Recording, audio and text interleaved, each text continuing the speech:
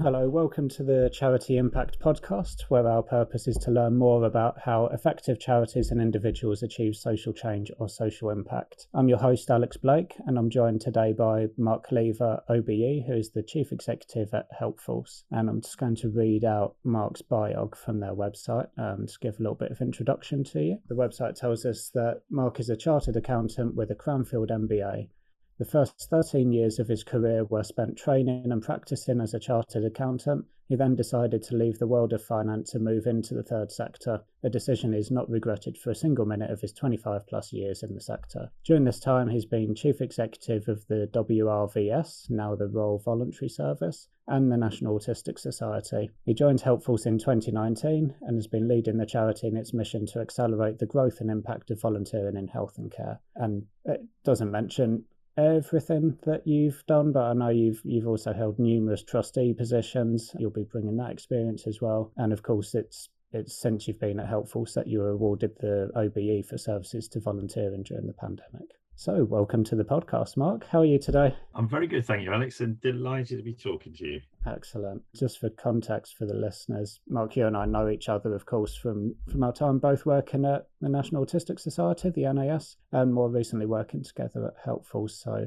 we've spoken a fair bit over the years, but it's usually only a few minutes of chit chat and then kind of to the task at hand. So I'm looking forward to having a bit more time to ask you some questions and have a bit of a wider conversation. Yeah, it's great. I'm really looking forward to it, Alex. It's because obviously we've known each other for quite a long time, but as you say, it's always been very, very work focused. So it's quite nice to have a broader conversation. Actually, Yeah, put the sector to rights. yeah. So let's start with one or two fairly quick, easy questions to get us warmed up anyway. So what charity did you give your most recent donation to and why? It's a very sad one, actually. Very good friend of mine who, very keen cyclist, very fit guy, died earlier this year with blood cancer. He was only 52, but received absolutely fabulous support from our local hospital. So my last donation was to Brighter Futures, which is the hospital charity down at the Great Western Hospital here in Swindon. Okay, I did not see that. Being quite that type of response. So I'm sorry to hear that about your friend. Yeah, no, it's I mean, interestingly, it's made us all. I mean, he's only 51. So it's made us all take stock of our time on this planet, and everyone who knew him. I think we've all thought differently about the way we live our lives, and live for the day has never been a more relevant motto, I think. No, yeah, I think particularly when someone's younger, it really does make you reflect on how you spend your time and thinking about your own health and that type of thing, doesn't it? And certainly the pandemic's done a lot of that for a lot of people as well, I think, hasn't it? Sure. Okay, so can you tell us just very briefly what Helpforce does? So maybe just the kind of 60-second version or so for context. And I'd love to hear an example, something that just gives us a flavour of why the work that you do there is so important. Yeah, I mean, Helpforce. I mean, we're quite a small charity. There's only 16 of us, and we were founded 6 years ago by Sir Tom Hughes Hallett, who felt that volunteers could make a much greater impact in the health and care space and support the health and care services. Volunteers in intelligently designed roles. So Helpforce was set up to work alongside health and care organisations who either involve volunteers or want to involve volunteers, but want to involve them in a way that makes greater impact. So we work alongside many NHS trusts, many local care organisations to help them grow and accelerate the impact of their volunteering. So sort of thing we might do, I mean, down in Kingston, we're working alongside the volunteering team there to develop a volunteering role and a team of volunteers to support people at home with their mobility, by supporting them with their sort of physio exercises to either help them recover from having been in hospital and regain the mobility, or to help them be fitter before they go into hospital to improve the outcomes from surgery. So that's just one example. What we tend to do is to make sure that we package up the intervention so it can be scaled and spread elsewhere. But also evaluation is a really important part of the work we do, sort of measuring the impact of volunteering so that we can make a more credible business case for investment in those services in the longer term. So our evaluation goes beyond numbers of volunteers, numbers of hours, multiplied by the living wage, to say, look, this is the cost of volunteers, to actually how can we quantify the impact on the health of people, patients? How can we quantify the impact on health and well-being of staff? And how can we quantify the impact on the efficiency of the system as well? Thank you. One of the ideas behind doing this concept is about speaking to people who are effective in their roles and have been successful in their sector, and getting tips from them for people that are listening. So I was curious if there are any resources that you find useful in your work that you might recommend. So this might be books or kind of training programs, websites, newsletters, subscriptions, can be any types of resources, and could be kind of in or out of the sector, but things that you find useful in the work that you do, or that you might recommend to people. I mean, as you know, Alex, you're talking to somebody with a lot of grey hair. I'm 62 now, so I reflect back on when I first started in the sector long time ago. I would accumulate and these were hard copies, sort of magazines, and have them in a reading pile. And every 6 months I would find that I hadn't read them, and they'd end up going in the bin. So I'd sort of tended to, as you get a little bit older, you realise that you've got to be fairly selective. And so I've found over the time I've been lucky to go on some very impactful training courses. So I was lucky to be funded through an MBA at Cranfield when I was at RVS, and that the learning from that has helped me and stuck with me ever since, over the last 24 years since I went there. I was also lucky to attend a program at Harvard called Strategic Perspectives in Nonprofit Management, and that program brought together social enterprise leaders from across the globe. And again, the lessons and learning from that have stuck with me. But on a day-to-day regular basis, there are some I like blogs that are thought-provoking and just make me reflect.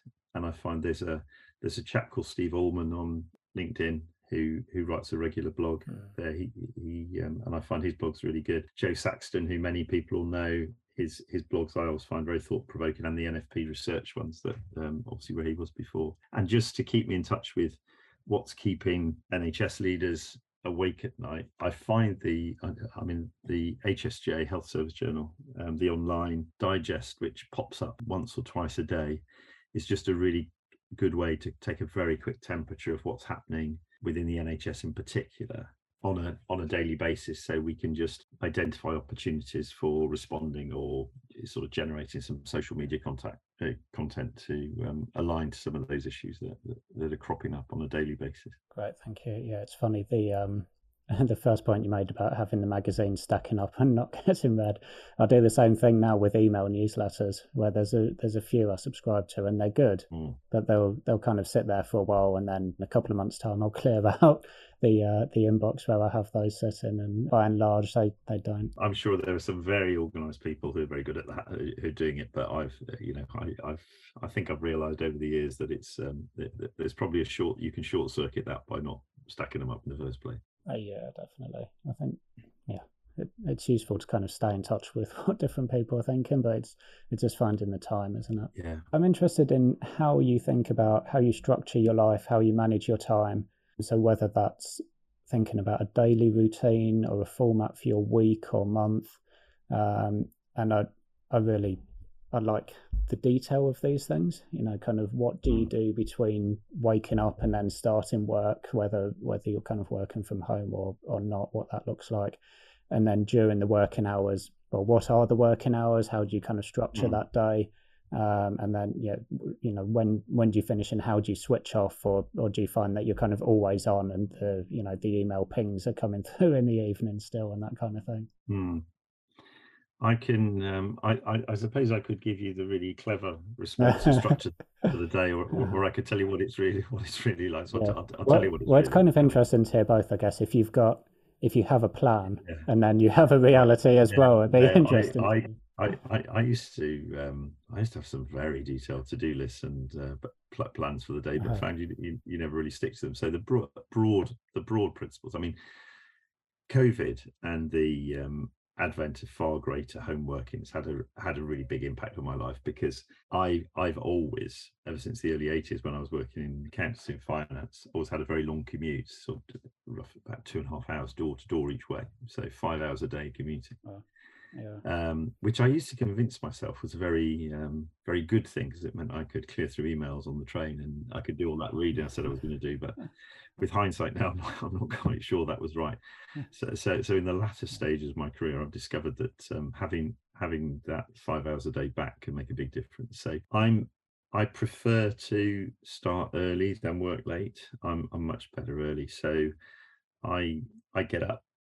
So I work from home predominantly now, although obviously go on project visits and go to London perhaps, I mean, maybe a couple of times a fortnight. But I get up quite early, so I could be at my desk anything from 6:30 till 7 in the morning, and I'll just go straight at, looking at emails and anything I've got to write. So, if there are any board papers or blogs or anything like that, I'll try and do that early in the morning. I'll find I'm better at that. And then I make sure, so I'll have a cup of tea, and then first time I'll think about having breakfast or toast is in that golden period from 10:30 till 11 in the morning, when Popmaster's on Radio 2.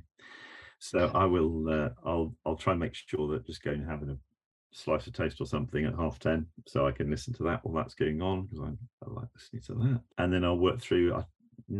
Don't usually stop for lunch. I might grab something, but I don't usually stop for lunch. And I'll try, by starting a bit earlier, means I can finish around about the end of the day, about 5 o'clock, or sometimes a bit earlier, and that will then give me a bit of space to go cycling. So I think, as you know, cycling is one of my passions, and it just gives me a really good opportunity to go out and get fit. And then and my wife and I both really like cinema, so it also gives us a chance to go to an earlier showing at the cinema as well. And the other thing I find is that, and again, I think it probably it sort of, I suppose, comes with experience, but I think when I was in the earlier stages of my role, sort of perhaps in my 40s and 50s, I felt I had to be seen to be busy all of the time, and had to demonstrate to everybody how hard I was working. But actually, I think as you get a bit older, you realise thinking space is just as important as working space, and just having times to sort of reflect and think about things. And I find cycling is a good space to do that. And I probably have some of my slightly more creative ideas when I'm cycling, and also I find it's a good way to think through problems as well. So I find that routine of getting up early, I mean, the basic principles are just get up early so I can finish a bit earlier to create space to do the stuff that I would do outside work, and make sure that the toast coincides with Popmaster, and the world's a good place. Sounds good. And is that sort of structure, is that something that you've changed kind of during the pandemic or post-pandemic, or had you worked out some of that stuff already before that? You see, I'm disappointed, Alex, because the question you really wanted to ask me was what's my average score on Popmaster, but we'll skirt over that. I mean, it's changed beyond recognition since COVID, because I was commuting virtually 3 or 4 times a week into London, as I say, sort of early starts, late finishes, late returns home. So my life has changed beyond all recognition in the last 3 years, and I feel more relaxed, and I feel able to cope with the challenges that are thrown at us better, and I find that I've got more thinking time as well. And actually more time for the team as well. As I say, we've got a team, there's about 18 of us at Helpforce, and got more time to reach out to the team as well, which is good. Great. And in terms of that kind of switching off and sort of dealing with de-stressing and that kind of thing, is the bike the number one thing for you, really? Definitely, yeah. I mean, I always say, no matter what the weather, actually, I said, and you're looking and you're thinking, I'm going to go out on the bike now, and it might not be that lovely weather outside, and you might not be feeling like it. You never regret doing it, but you always regret not doing it. So once you're out there, it just makes a big difference. And I know it's the same for a lot of people, and I really enjoy it. And I like. I mean, it's pretty tough. We live in quite a hilly area, so it's quite hard work, but the way you feel when you come back is just you just feel completely refreshed when you come back. Okay, and another question in terms of that kind of managing your time and planning your day or your time. When you do get overly busy, if you, I don't know, if you sometimes feel, I know I do, if I feel like there's the to-do list is getting far longer rather than shorter, if you get that feeling of kind of overwhelm, or if you get a feeling where you're lacking a bit of focus and you feel like you're just firefighting and responding to stuff all the time, have you got any particular ways of managing that, dealing with that? Are there kind of questions you ask yourself or things that you do to kind of get out of that and get back onto a more kind of productive footing? I suppose it comes down to sort of what you prioritize, and just, I mean, I remember I've probably been on lots of courses where they talk about prioritizing urgent, urgent tasks, the combination of urgency and importance. But I think instinctively you'd look at it, and I mean, if there's ever anything which is externally facing, which typically for me is around relationships with funders and donors, I'd sort of prioritize that. If any of the team are struggling or have got a problem, that's really important. But when it comes down to it, you usually find there's not loads of stuff that absolutely has to be done at all costs on that day. An hour's walk or a 15-minute walk around the block, you'd be amazed how different that list looks like when you come back to your desk. Just to switch off a bit, you can get lost in the detail. I think particularly when you're home working, because you're sat at your desk. I mean, everyone knows this. You're sat at your desk all the time, and the opportunities that you have just to think a bit, by in the good old days when you used to walk between meetings or travel between meetings and have a bit of downtime to process the meeting you've just been to and then get ready for the one you're going to, has gone for a lot of people. And I find you've got to try and build in those opportunities to sort of decompress. And, whether, as I say, whether that's a walk around the block or going to make a cup of tea, or, as I say, listening to Popmaster or whatever it may be, I think those things are important. And usually when you've taken 15 minutes out and you come back and look at what's in front of you, it's never quite as daunting as you thought it was. Yeah. And it's almost counterintuitive, I suppose, for some people, but having that hour away from work rather than ploughing through and doing another couple of hours into the evening can often be a more productive way of, as you say, kind of reviewing. You go back to that list and actually you realise there are probably a few things on there that if you don't do it, it doesn't really matter, or you could easily delegate that, or, whatever it might be. And what's important to us is that, I mean, we at Helpforce, we really try to encourage a very flexible working environment, working arrangements for all of our team. And we don't really prescribe the hours that people should work. And we certainly don't expect people to reply to emails at crazy times or to send emails at crazy times. But if people choose to work odd hours, that's entirely up to them. But the team know that they don't have to respond to them. But for me, the priorities are sort of relationships, or support for the staff. If there's a member of staff who's got a problem or they're struggling, or if we've got to give a donor something that they need or a report they want, I mean, they tend to be the most important things that we'd respond, or certainly I'd be keen to respond to. Sure. And for the next question, can I rewind to, well, however far as you'd like to go, really?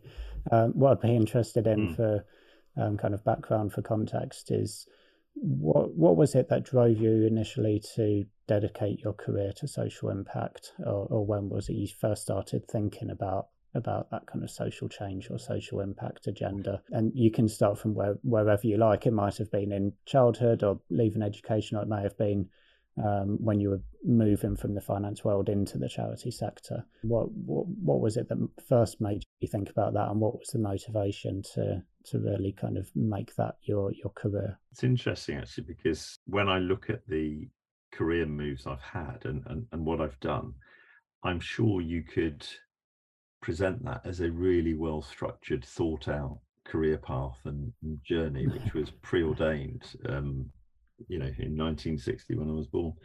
But actually it was just a series of chance encounters along the way. So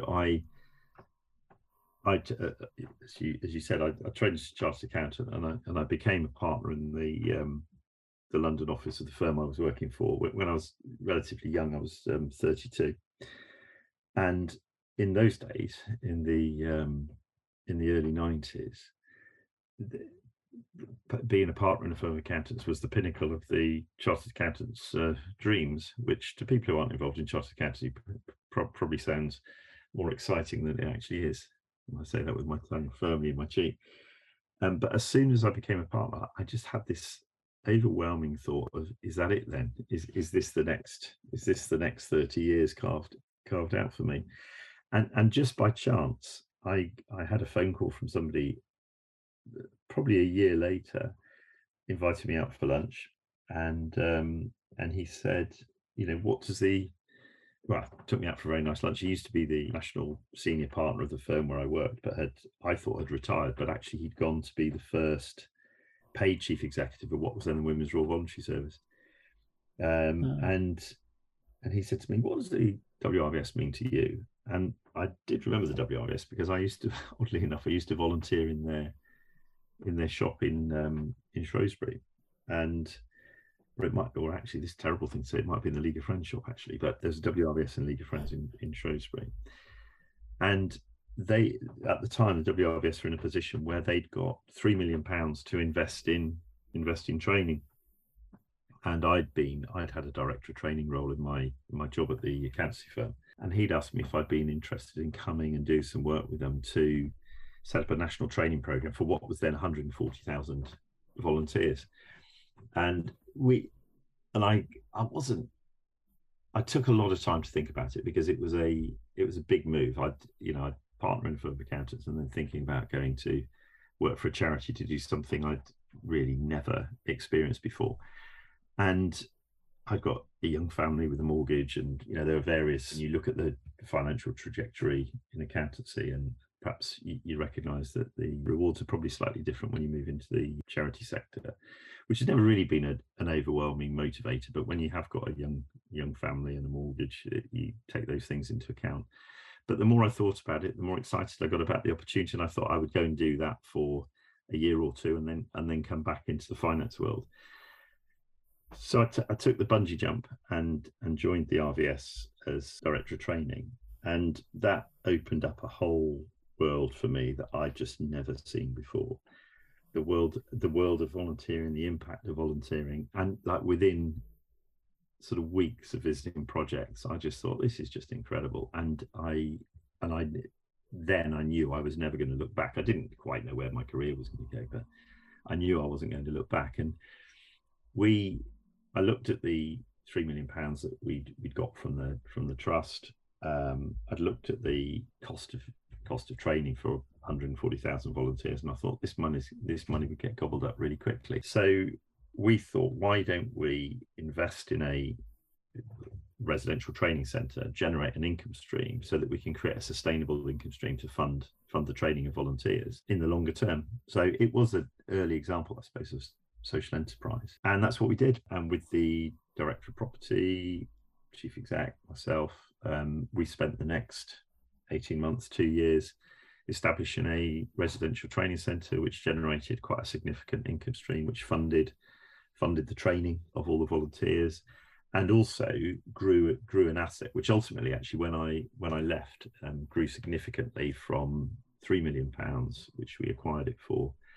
And when I left, we sold it for nearly 15 million. So created quite a nice legacy for the charity as well. So that's what got me into the sector. And I was at RVS for 13 years, the last 6 of which I was their chief executive. And I think after that length of time anyway, you see a number of challenges coming around, and you feel that actually it's time for somebody else to lead the organization, and they've probably had enough of me, I've probably had enough of them, and it was very amicable, and I said, look, I think I'm ready for another challenge. I didn't know what that was going to be, and we agreed a period. I stayed on for a period of 9 months to help manage a transition without really knowing what I was going to do, and then I had a call from a headhunter saying, what do you know about autism? And I said, nothing at all. And he He said, "What do you know about the National Autistic Society?" "Nothing at all." He said, "I'll send you something to read." And I read a report that had been written by New Philanthropy Capital, actually,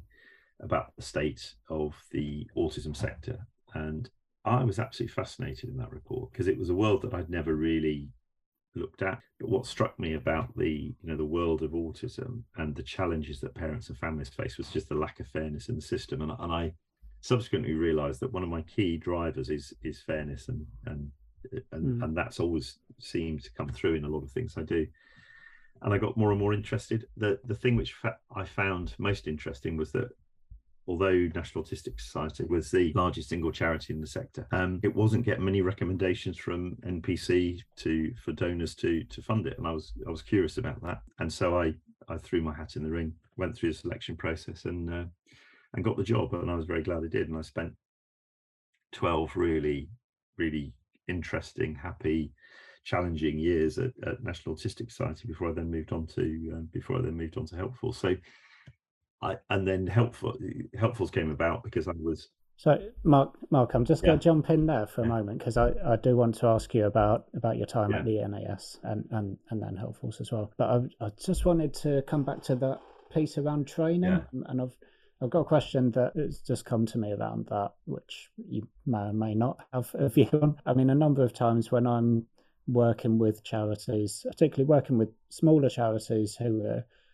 developing new strategic plan or looking at fundraising strategy, and they're often looking at how can they grow income and how can they diversify income. And often, I mean, a lot of charities have great expertise in the particular issue that they deal with, and there may well be a way to commercialize that expertise. And so quite often charities will kind of start to think about the idea of, could we have a training offer or a training and consultancy type offer where we could sell our expertise in some format to, whether it's kind of public sector organizations or private sector or other charities. And there were certainly examples of that being really successful, but I think there were an awful lot of examples where people kind of dip their toes into it a little bit and don't really get the success they're looking for, and then I think sometimes some of it's a bit of kind of giving up too early and not really doing it properly. But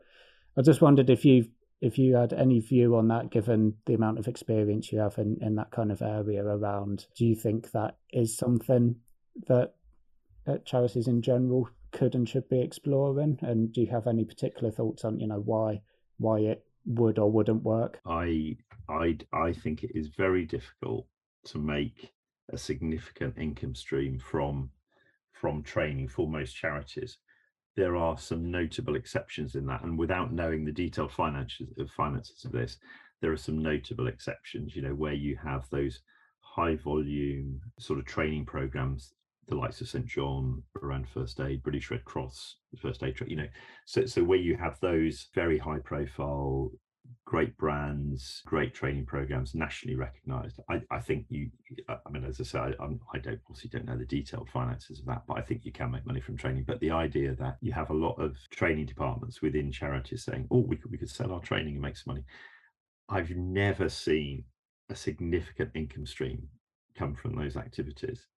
I mean, well, a significant income stream that makes a significant margin come from those things. The way that we at RVS made our money was we invested in a training center and then got a skilled conference management company to come in and run that center, and we got a share of the income that they generated from that. So actually we made an investment in the center to generate a return, which we then invested in training. And that's, so what we brought to the party, we were lucky enough to have this significant donation at the time of £3 million. We brought the capital, right, and we basically got a far better return on that capital than we would have done if we've invested it. But we looked really carefully at the partner that we chose, and we looked really carefully and worked hard to structure a deal where both sides would benefit from the growth in that business and the money that we generated from that, and we invested in our own training. But people who think we're going to sell training courses, I'm quite happy to be proved wrong. But as I say, there are some notable exceptions where you have some of those large-scale, nationally recognised programs, the likes of which British Red Cross and St. John run. But beyond that, the idea that you can run training courses and make money, I think is for the birds, really. That's interesting. I don't think that's the reason why you shouldn't do it, because I think there's a lot of mission-led training, Yeah. So when you're trying to spread the word and build capacity, that's part of your mission. I think that's fine. But I'm not sure there are that many charities who have that as a significant source of unrestricted income for their activities. Yeah, agreed. Okay, sorry, I interrupted you as you were getting to the NAS, and I think the thing that I'd be interested to hear would be thinking about those three chief exec roles, the WRVS and then the NAS. We do love an acronym in the sector, don't we? I think probably in all sectors, really. And then at Helpforce, and quite different organisations. So can you comment on the difference between those three chief exec jobs? Scale is an obvious one. I mean, Royal Voluntary Service and National Autistic Society actually employed a very similar number of people. We had about 3,500 people at both organisations. Helpforce, we got 18. So scale is one obvious difference. I think personally, RVS was my first chief exec job, so I made loads of mistakes, and then you get excited when you go into your second chief exec job and you think, oh, I can learn from all those mistakes and put all that good learning into practice at NAS, and then you realize you make loads of mistakes there as well. So I think there's something about the scale between the roles and the nature of the work that the organisations did. RVS was obviously very focused on community-based sort of volunteering activity. NAS had a much stronger, well-established policy and campaigning function, which was a very big part of the work and impact that NAS made. And then Helpforce as a relatively new charity that was going through the sort of early stages of their maturity cycle, with the founder and chair's vision very clear about how can we help organisations accelerate and grow the impact of their volunteering. So very different organisations, very, very different histories. I think when I reflect on the differences from a practical point of view, when you're in organisations like the Royal Voluntary Service or National Autistic Society, there is a scale and a profile there that is helpful, because people know who you are, know what you do, or they think they know what you do, and that will open doors to potential donors. It will help you with recruitment. It will enable you to provide career paths and career opportunities for the staff in those organisations. But then at Helpforce, what I found really interesting is the experience I've had at Helpforce over the last 3 years would probably make me a very different CEO of a large national organisation if I was ever to go back to one, which at my age now, I don't think I will. But I think that when you've got a much smaller organisation, there are lots of advantages that you can get everybody together in one room and be really clear about the vision, mission of the organisation. And that's important, because if in an organisation of 3,500 people, you have some people who aren't necessarily aligned to what you're doing, or aren't necessarily doing things that they, when I say they should be doing, that are contributing to the overall mission, then it doesn't make that big an impact. But if in a team of 18, one or two of them aren't really clear about what they should be doing and are doing something which isn't really pushing us towards that vision, it really has a big impact. That's 2 out of 18, 1 out of 18. It's so the importance of making sure that everyone's aligned and clear about what we're trying to achieve is so important in a smaller organization. Now, I know that when I was at RVS and NAS, I thought it was really important there as well, because you've got to make sure everyone understands where we're going and what we're doing. But what tends to happen in the larger organizations is it's much easier to get mission creep, because you've got people all over the country doing their thing, and they might move into one area that you might not even be aware that they've moved into a particular area, or they're delivering a particular service. In the smaller organizations, you've got to be much clearer about what you say no to, because it can just drag you off your axis so easily. So the thing for me I found with Helpforce is the importance of being really clear about what we're trying to achieve, and really clear about what we say no to and what we say yes to. And I think that's the biggest difference for me strategically, is that in the larger organizations, you've got the scope I mean, mission creep, everyone will tell you, is not a good thing, but you can get away with it a bit in larger organizations, but in smaller organizations you just can't. And the other thing which has struck me is that when you're chief exec for larger organizations and you have your board of trustees, and with the greatest will in the world, you want to work closely with your board of trustees, but in the larger organizations, the board of trustees are probably slightly more remote from the executive team, and there may be times when that works well for the exec team and they're quite happy for that, and they might even actively try to keep them at arm's length and just feel that they should be left alone to get on with what they're doing. But when you're a small organization, the number of people on the board can be almost be as many as the total number of people who are working in the charity. And the board is I find I see our board as more of a resource for the charity, while still sort of respecting and understanding the boundaries between governance and executive responsibility. But actually, I find that I use the board much more and involve the board much more in things we're doing as a resource, because effectively they can almost double the size of the team that we've got. And we're blessed with some really brilliant people on the board at Helpforce and bringing those in. So whereas in the larger charities, and this is probably an inappropriate thing to say, I probably spent some time holding the board at arm's length. Smaller organisation like Helpforce, I probably spend more time trying to bring the board in to help us with what we do as well. There was something you said there that I just wanted to come back to briefly, where you said if you were to go back to being a chief exec at a large organisation like the NAS, having had the experience at Helpforce, you would probably do things differently or be a different type of chief exec. What did you mean by that? What did you have in mind? Were there kind of one or two? I think I'd probably reduce the number of activities, and I'm not thinking about NAS, but I think larger organisations probably ensure that we had a much clearer focus. A lot of inefficiency arises from those layers of communication, and the stuff gets lost in translation, and you end up doing things perhaps less efficiently, and you spread into areas where you think you're not necessarily in the best place to do that. So I would probably have a much more focused mission. I would certainly say no to more things, and I think most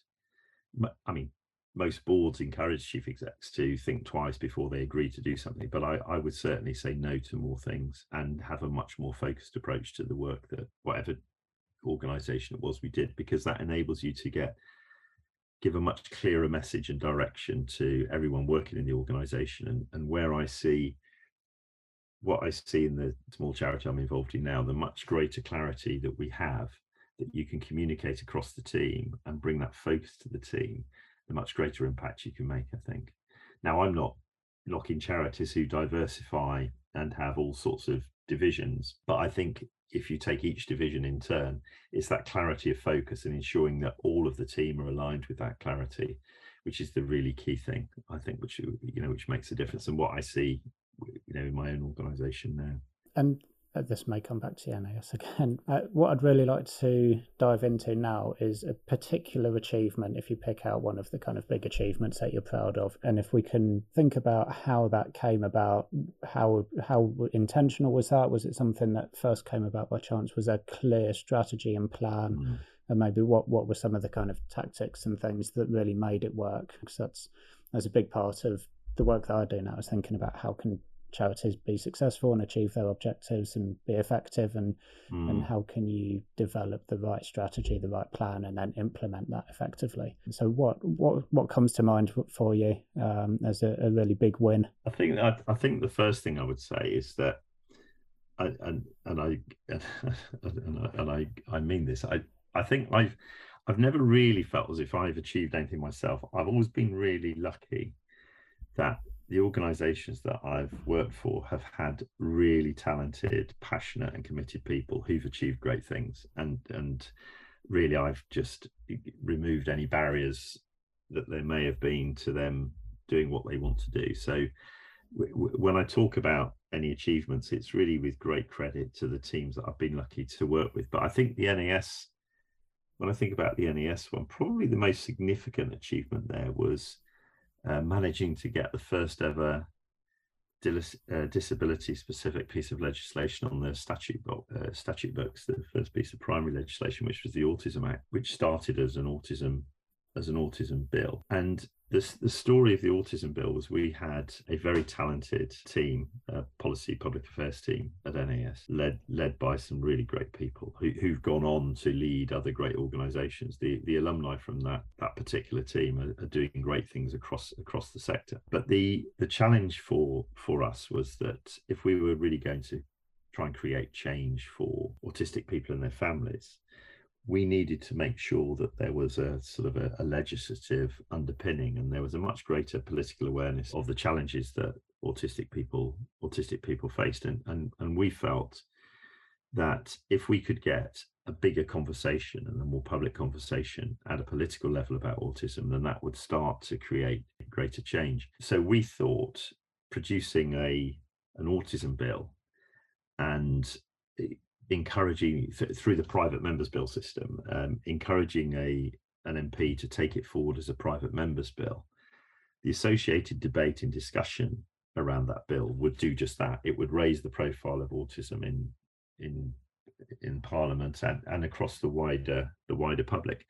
I think when we started, we never thought that we would manage to get a private members bill actually becoming an act and be put on the statute books, because not many do. So the team put together a really clear plan of trying to get that. The first stage was to get the bill adopted by a private member to take it forward, and it was years in the making. The lobbying of MPs cross-party about autism was essential, and this had gone on, whether it's through the party conferences, whether it's through constituency support, whatever it was just making the case around autism, why autism was so important, that they took autism seriously in their constituencies and at a national level, so that when the ballot was drawn for people who were going to be able to take a private members bill forward, we wanted to make sure that in that top 10, the first 10 MPs out of the hat, that we would have someone who was a supporter of the NAS.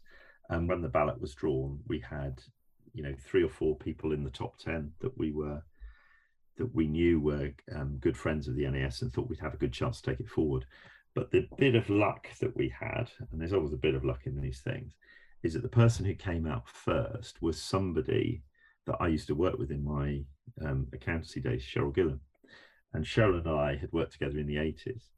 And so this gave us a route in to talk to Cheryl, and not that the friendship was the reason why she adopted it, but it just gave us the opportunity to make the case for her taking that forward. And she decided to take the draft bill forward as a private members bill. And then ensued a whole series of debates, discussions with then the Labour government, and Cheryl was obviously a Tory. Not obviously, she was a Tory MP. So we had a whole series of debates and discussions as the private members bill made its way through the legislative process. And as it gained... Sorry, Mark, I'll just jump in again, because I've got a couple of questions which that'll probably become less relevant if you go on. So 2 things. I just wanted to rewind a little bit to thinking about the idea to first of all develop that bill. Was that done as part of a kind of strategic planning process, and there was within the strategy there was an objective, we will aim to achieve this, and it was kind of structured in that way?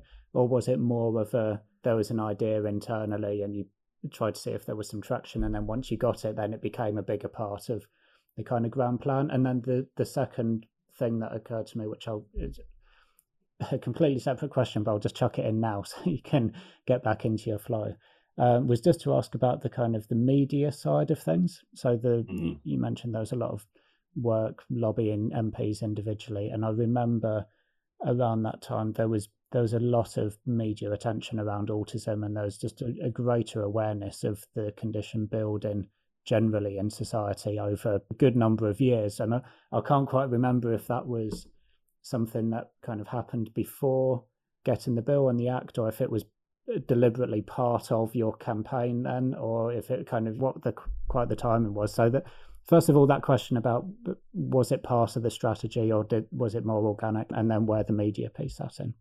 It was part of the strategy. I mean, the team had a very clear series of plans for raising the profile of autism in Parliament, and had worked hard on this over the years. And that goes back to sort of lobbying MPs at both the constituency level and during party conferences. So I can remember the team working really hard, and all of us having those little half-hour sessions with local MPs at all the party conferences, just sowing the seeds of autism, making them aware of the challenges, getting them on board, and every year going back to the same ones and keep driving it home. So there was a concerted effort to push it up the political agenda to get more political support, because whilst you can make short-term change by doing something at a local level, the long-term change has to come, in most cases, will come through statute or legislative change, to make things happen.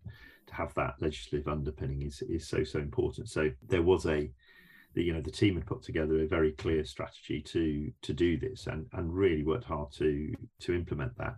Of course, the public awareness and the growth of the public awareness is really important, because, as we discovered, all MPs rely on people to vote them in, and they respond to those things. And I found that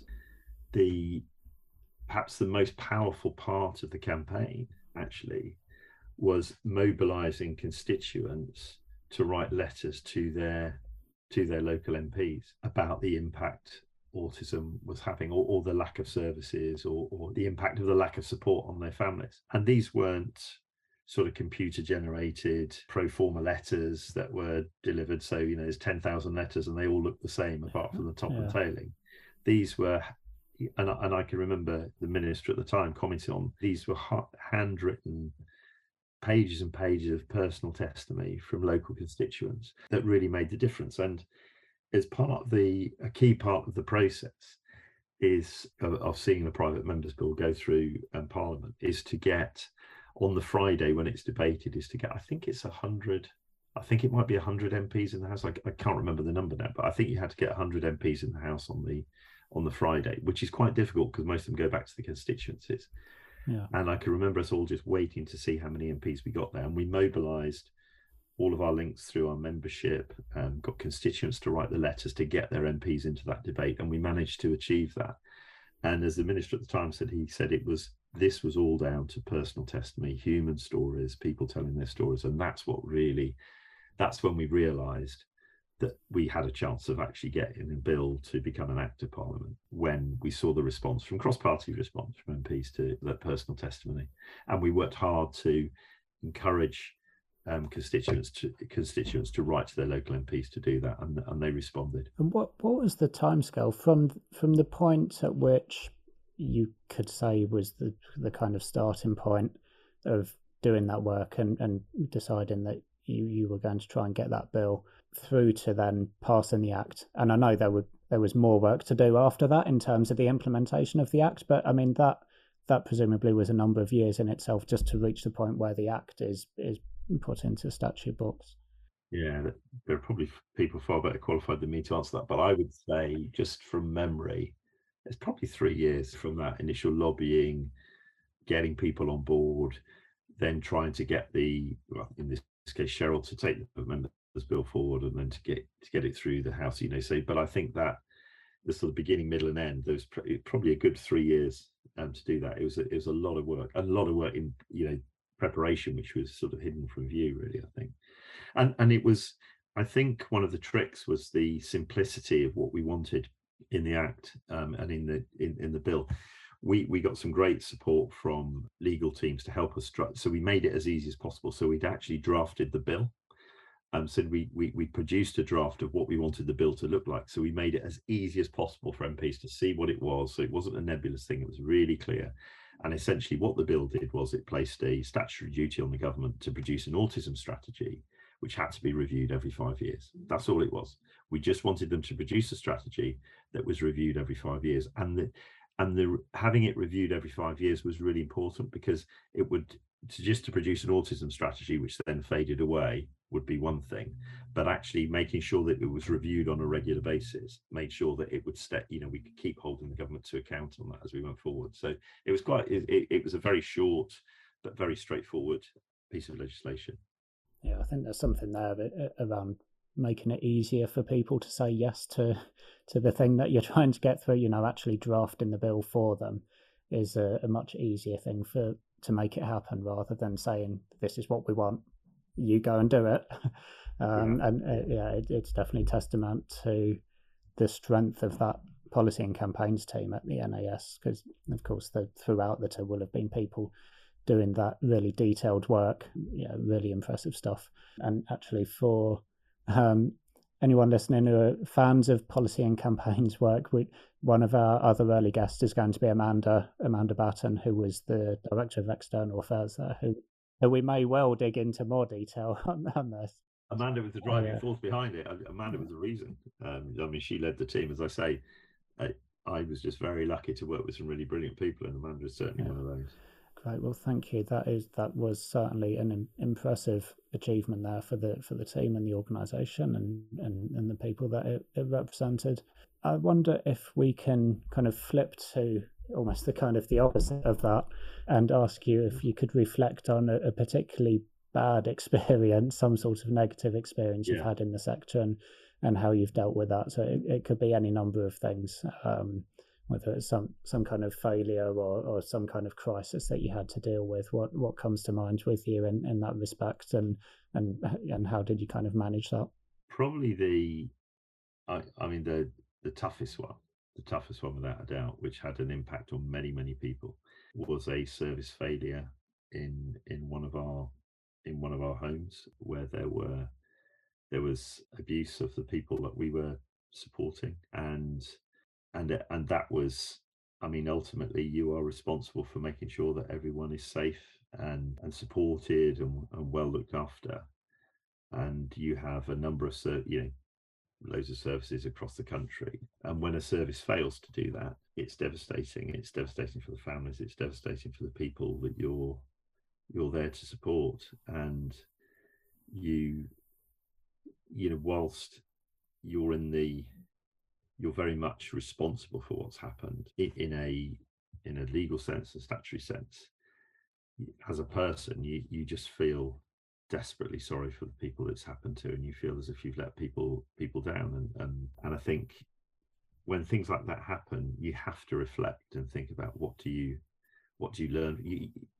The sad thing is you can't do anything about it. You can't change what's happened, but you have to think about how you can learn and move on. And it had a really significant impact on me and the way I thought about how I'd led and managed organizations. And I think there is a danger when there's a lot going on, that you slowly discover you're spending more time in an office, in this case in London, more time in an office in meetings with reports about what's happening around the country, and monitoring reports and quality reports. And events like this certainly bring you up short, and make you realize that you can read stuff on a bit of paper, but you cannot replace or substitute getting out into the field and seeing what's going on and seeing for yourself what's happening, because there's something about environments that can't be captured on paper. There's something about services that can't be captured on paper, and that's we used to call it the smell of it, the look, the feel, the smell of it. Does this feel right? It might look right on paper, but does it feel right? And you can't get that feeling without getting out more and go and see people. And I think for me, it just made me realize that we'd actually ended up relying too much just on papers and reports, and not getting out more and visiting more services. We visited services, and I think with hindsight now, I would probably spend more time getting out, visiting services, just checking on things, getting the look and just the feel and the sense of things as when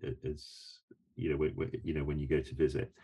And I think that's a really hard lesson, knowing that you've let people down, and knowing that you should have done more, and you could have done more, but you just got sucked into this world of just meetings, and it's no excuse at all. It's just recognizing you made a mistake, and you need to get out more. You need to get out more, and the bigger the organization, the more dispersed the organization. The temptation is to think, oh, it's a really big organization, I need to sit in my big office and have these meetings and look at all these reports. But actually it's just the opposite. The bigger the organization, the more you need to get out, because it is so dispersed. And you just get out there and you realize that's your number one priority. And if you miss some meetings centrally, so be it. You should be out more. And that was a big lesson for me, and a big learning for me, actually, going forward. And I assume, as well as that, there will have been, of course, some kind of formal investigation, and there will have been things put in place, to improved kind of safeguarding and reviews of kind of management and training and all those sorts of things that will have done the best to mitigate the risk of things like that happening again. Yeah. So I won't ask you to kind of dig into all of those details because we'll run out of time. But I'm curious, for other people listening that might have some kind of experience like that, other chief execs maybe, how did you manage that? What was the experience of that for you personally? I mean, you mentioned it there and can almost kind of hear it in your voice, even reflecting on it, that it's clearly a kind of an emotional thing to deal with and not a nice experience. So, I mean, can you reflect back on that time? How did you feel, and how did you manage to deal with that kind of emotion in the moment, and how did you kind of move on from that? Because obviously there's the crisis point, and then there's getting past that and taking action, but also moving past that really kind of emotional time. I'll never forget it for as long as I live, because I've just felt that we really let people down. I mean, that, so you don't forget it. But at the time, there were other members of staff involved. And so I was very much focused on trying to make sure that they felt well supported. But these were one or two very, very bad apples working alongside some brilliant people.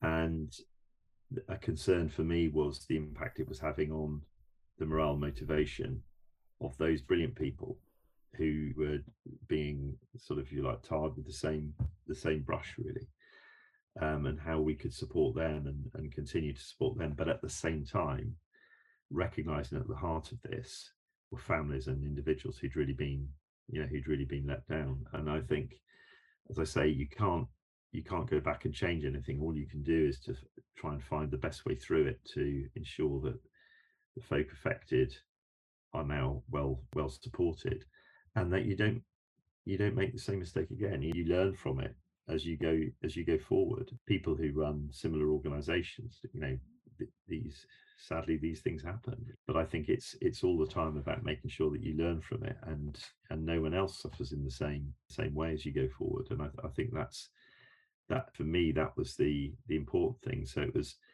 number one was support for the families affected, who were very, very angry with me, with the organisation, but still trying to do the best we could to support them. In some cases, they might not have wanted that. And then support for the staff who were in that same area, who'd been affected, the excellent staff who'd been affected. And then for the organisation to look at how does the organisation learn from this and not make the same mistakes again going forward, or reduce the chances of making the same mistakes again going forward, because it's always very difficult to say this will never happen again, because you've got people involved and you can put all the processes in the world, but things do happen from time to time, sadly. But you just need to reduce the chances of that happening again. Yeah, of course. Yeah, thank you for sharing that. I know it's not an easy one to think about and talk about. Let's bring ourselves right back to the present day. And with this one, I'm going to ask you what your biggest frustration is in the sector or in your work at the moment. So it could be a micro or macro thing, could be a little pet peeve, or it could be a more serious issue, whichever way you'd like.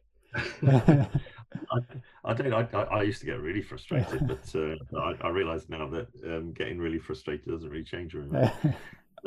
I suppose, what do I think about the sector at the moment?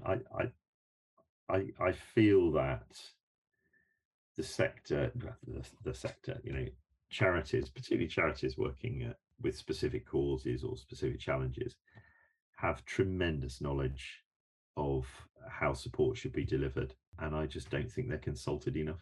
In service design, either I think local government is getting much better at consulting voluntary and community sector in how services could be designed. But I think I get quite frustrated with the sort of national government, always working on a flavour of the month and not thinking longer term and more strategically about some of the challenges that the country faces, and certainly not consulting organisations who are working at the grassroots, who've got so much insight and understanding about issues. What if you take the Trussell Trust, for instance? What they don't know about food poverty probably isn't worth knowing. Now, I imagine the Trussell Trust, I've got no axe to grind for the Trussell Trust, but I've got a lot of respect for them as an organisation. But I just hope they are brought in and they're front and centre of thinking about strategies around food poverty. I think, there are some fabulous small local charities supporting people with low-level mental health issues, delivering great support and great services, running on fresh air or a shoestring at best. And I would much rather see funding going from statutory services to some of those local charities who are providing great support, who could do so much more to prevent people from going into acute services, for instance. So I think this focus on or this lack of focus on prevention and the preventative role that a lot of these local charities have, and the lack of funding for those charities, is quite frustrating. So I think really appreciating the impact and the understanding that local charities have on particular issues and conditions, and the support that they can provide is really underestimated by certainly national government, and in some cases local government, although I do think local government are getting better at consulting the voluntary community sector. Great, thank you. In doing some research for this conversation, I stumbled across an interview you did back in 2015 when you were at the NAS, and you were talking about the need for charities to be more business-like to survive, and talking about generating income through trading and charitable activities, but also understanding your audience, relationship management, knowing where your strengths are, focusing on those things that you can be excellent at. And I thought that was really interesting. There's some really good points in there, and I just thought it'd be interesting to reflect now, kind of 7 years on from there, following Brexit and the pandemic, and particularly the financial impact of the pandemic on the sector. I think changed some of the way that we think about the financial sustainability of the sector, because actually it was the charities that have more reliance on trading income as opposed to grant funding and so on that struggled more as a result of that. So I wonder what your thoughts now on what charities need to do to survive, perhaps not for Helpforce or the NAS, but maybe thinking more about some of those kind of smaller local charities that are struggling with rising costs and flat or reduced income. What are your thoughts around that financial sustainability issue? I think, it's a really good question, and it's a really good reflection, because it wasn't lost on me that during COVID, as you say, the charities with significant trading income were the ones who struggled. I think we have to accept the funding of charities is a fairly mixed economy. There will always be a mix of some traded income, grants, local national government funding, donations, that whole mix. And obviously, as with most things, if you've got a diversified income stream, then you're more likely to be able to ride through any of the challenges as they come. But it's the sense of that balance in that income stream. I suppose going back, you're saying specifically about those smaller local charities. I think what we saw during COVID was the power of smaller local charities, the power of those smaller local charities to mobilise community support very, very quickly, and within days, the power of the local charities to understand the needs of people in their local communities, knew where they were, where they lived, what support they needed, and the power of local charities to mobilise relationships with local businesses as well. And what I hope we don't lose, although there's evidence to suggest we might be going back to how things were before, is that sense of reliance that was placed on those charities at the time, and the way that funding restrictions were rolled back, or criteria for accessing funding was rolled back, so that we could mobilize those charities and support those charities. I just hope that's not lost going forward, because I think that if you step back and you look at that local support that was provided, the crisis we face now, with very vulnerable people at home suffering from the cost of living, heating, people on waiting lists, people just coming out of hospital, people struggling to get appointments with their GPs, we are possibly in a much greater crisis, and we need that same sort of support going forward. And we need these charities that have been able to run incredibly efficiently, as I say, probably on fresh air in most cases, for a relatively small amount of funding for those charities, they can continue to make a significant impact. And I think national and local government have got to think about, would our money be better invested in public services, or would it be better to take some of that money out of public services and give it to the local charities to continue and grow what they're currently doing, because they do it so well? But let's not wrap loads of restrictions around it. Let's not make them bid every year to get that funding released. Let's give them long-term funding and let them decide how they spend it to best effect to support people, rather than putting in tons of reporting requirements, telling them how they should do it. Because it's that frustration with grants from, government-based grants, which actually makes people think about other sources of income, because they think it's just less hassle. They can get on and do things in the way they want to do them. So for me, I think it's about, let's give these smaller local charities who've got a proven track record funding, but let's not wrap loads of restrictions around it. Let's make it longer term funding so they can get on and support people, and actually ultimately prevent people from having to access some of the statutory services that are there in the first place. Absolutely, and actually then saving the public sector, the public purse in the long term. Exactly, yeah. There's a really clear business case for that. Yeah. There is, and I mean, in some sectors, there's real evidence of that. There's the kind of the cost benefit analysis have been done, the social return on investment models and so on. In others, less so, but anecdotally and through common sense, you can kind of see if you prevent the need for those acute services. But it's just that constant battle, isn't it, of making that case. You need to spend now to save later. Exactly. But it's there's very much a short-termist way of thinking, isn't there? In certainly for politicians who are on that kind of election cycle, but also I think in other parts of government and civil service and so on. I think it's, how do you build that sort of crisis response into business as usual? Whenever there's a crisis, it's the voluntary sector that responds and makes the difference. There's a big flood, or there's a fire, or whatever. It's the voluntary sector who step up to the plate, and it's a community response that steps up to the plate. And I think it's, how do you build that into business as usual? And that does require funding, but actually it's really efficiently spent, because the charities have got a track record of doing things very, very efficiently because they've had to. Yeah, it is, and it's frustrating that the trust isn't there, that it will be spent efficiently and effectively, because I think that's often that's the reluctance, both from government and from private foundations, around unrestricted funding, isn't it? Will it be used efficiently and effectively? And by and large, I think it is. Yeah, I agree. But we will move on, because we're running towards the end of our time. You've been really generous with your time, so I don't want to overrun. So we'll see if we can just squeeze in a couple of quick questions towards the end and give you an opportunity to say anything you might want to the listeners. So can I ask you what advice you might give to someone who wants to be successful in this sector, whatever that means? So someone that's maybe either at the beginning of their career, or maybe they're somewhere around mid-level and they may be looking to move into a chief executive or a more senior role for the first time. What advice might you give? And or is there any bad advice you hear being given that you think people need to avoid? That's a good question, actually. I think for me, the first thing is to really understand what makes you tick. Because I think working in charity, and particularly with a senior role in a charity or facing role in a charity, it's so important that you can convey the passion for the cause. I mean, I'm not sure it's easy to fake that.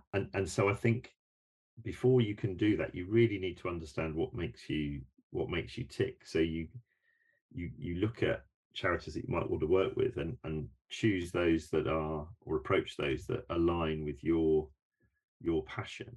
I remember talking to a mentor of mine when I was chief executive of RVS for the first time, and he said, because I was asking him, he'd had a number of quite senior trustee roles, and he said, I'd done with national and international charities, and done this and done that because I'm really passionate about this, passionate about that.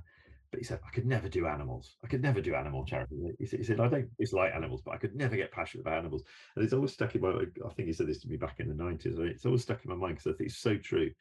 I think you can, charities are, yeah, obviously there are a lot of people in charities who are doing a job and they'll move on and do something else. But I think as you get more senior roles, unless you can talk with passion and you feel it, it's very difficult to do what you need to do as a chief exec. And for me, I think there are, as a chief exec, communications are really important, fundraising is really important, understanding the finances is really important. The comms and the fundraising, you've really got to be able to communicate that passion. So I think it's really understanding what makes you tick so that your values are aligned to the charity, so it taps into you and that passion grows as you become more exposed to the work.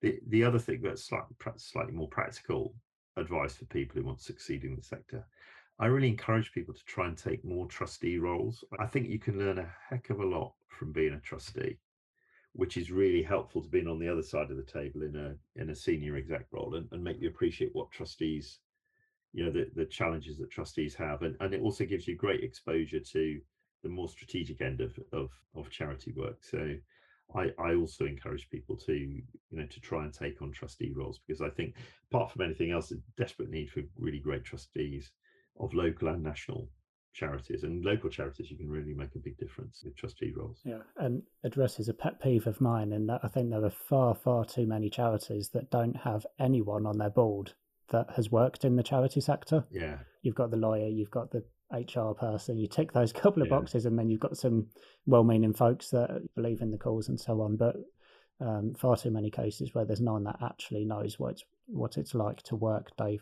to day in a charity. Now I find it, and in fact, a couple of the boards I've been on, and one I'm on at the moment, I think the reason I was approached is because they wanted somebody with charity sector experience on that board. Right.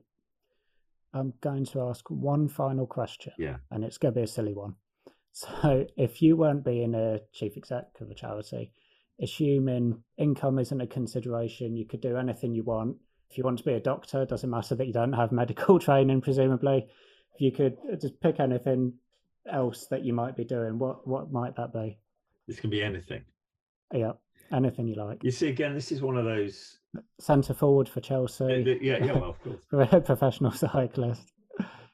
This is one of those things where I could come with smart. I would like to be a politician. No. The honest answer is I would have loved to have been in a band. I would have loved to have been in a band. And I don't have many regrets, but one of them is that I never persisted with learning a musical instrument. But no, I'd just love to have been in a band. Simple as. So you never know when I retire. Yeah. So it's never too late. I think our mutual friend Al started a band not so long ago, in his garage or something like that. Yeah, well, he's going through a midlife crisis, as we all know. And in fact, my son's in a sort of a band as a hobby, and I'm living my dreams through that by carrying his stuff for him. So it's yeah. Well, thank you, Mark.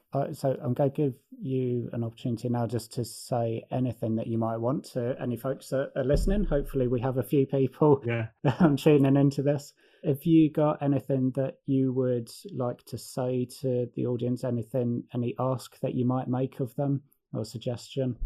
Yeah, I mean, firstly, thank you for putting up with my ramblings for however long this has been. But secondly, Helpforce, we've launched a Back to Health campaign where we're trying to encourage health and care organisations to partner with us to look at ways in which they can grow their volunteering to help the nation get back to health, to help them grow volunteering interventions to support people in their homes, in hospital, while they're waiting to go into hospital.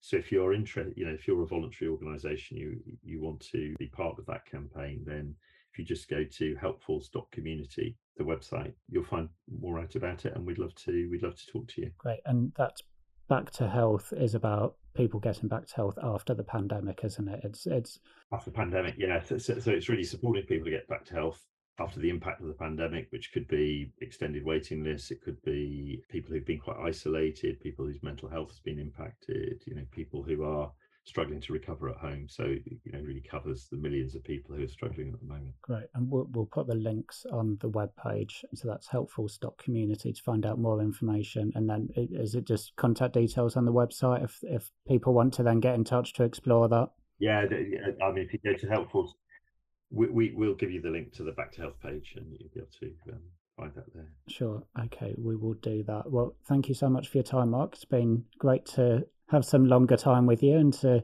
chat about a fairly broad range of topics. And I've got a load of stuff to think about, and we'll put some notes on the webpage. We'll put some links to those resources, certainly to the Back to Health campaign and the other kind of organisations and things that you've mentioned. If you think of anything else as well, just let me know and we can add that on there. Thank you very much. And for people, if you want to find Mark, you can find him on Twitter at Mark_Helpforce, and helpforce.community is the website for finding out more about the organisation. So thank you, Mark. Thanks, Alex. I really enjoyed it. Thank you for listening to this episode of the Charity Impact Podcast, and thank you for making it all the way to the end. Just one more thing before you go. If you enjoyed the podcast, please do follow us and leave a rating on Apple, Spotify, or whatever platform you're using. It just takes a few seconds and means a lot to me so that I know there are people listening and enjoying the podcast, and it's worth investing time in producing more of these episodes. If you'd like to share your feedback, comments, or have any questions on this episode in particular, please do post on Twitter, making sure you include me. That's at AlexBlake_Keda, Keda. Or on LinkedIn, it would be at Alex Blake with a space between the first and second name, and that should tag me so I get a notification and I can read and respond to any comments and feedback you have. I'd love to hear from you, if nothing else, to reassure me that someone's listening, and any specific feedback will be a huge help, with positives spurring me on to do more episodes for you, and the constructive criticism will help me improve. So please don't be shy about sharing your thoughts, advice and tips. It would really, really be appreciated. The Charity Impact Podcast is brought to you by Keda Consulting, the company I started in 2013 to help charities maximise their impact. I work with charities and other non-profits to develop their strategies, explore solutions to the challenges they face, increase and diversify their income, develop partnerships, review performance, undertake research and more. And really the podcast is an extension of that. The consulting work is a one-to-one initiative, and the podcast enables me to just reach more people and share some of the lessons learned from people doing great work in our sector. If you'd like to find out more about us and access all of the episodes on the podcast, the website is kedaconsulting.co.uk. You can also there sign up for our emails to ensure you're the first to know about future episodes, articles, live events, and anything else that might be happening. So thank you so much for listening all the way to the end. Until next time, take care.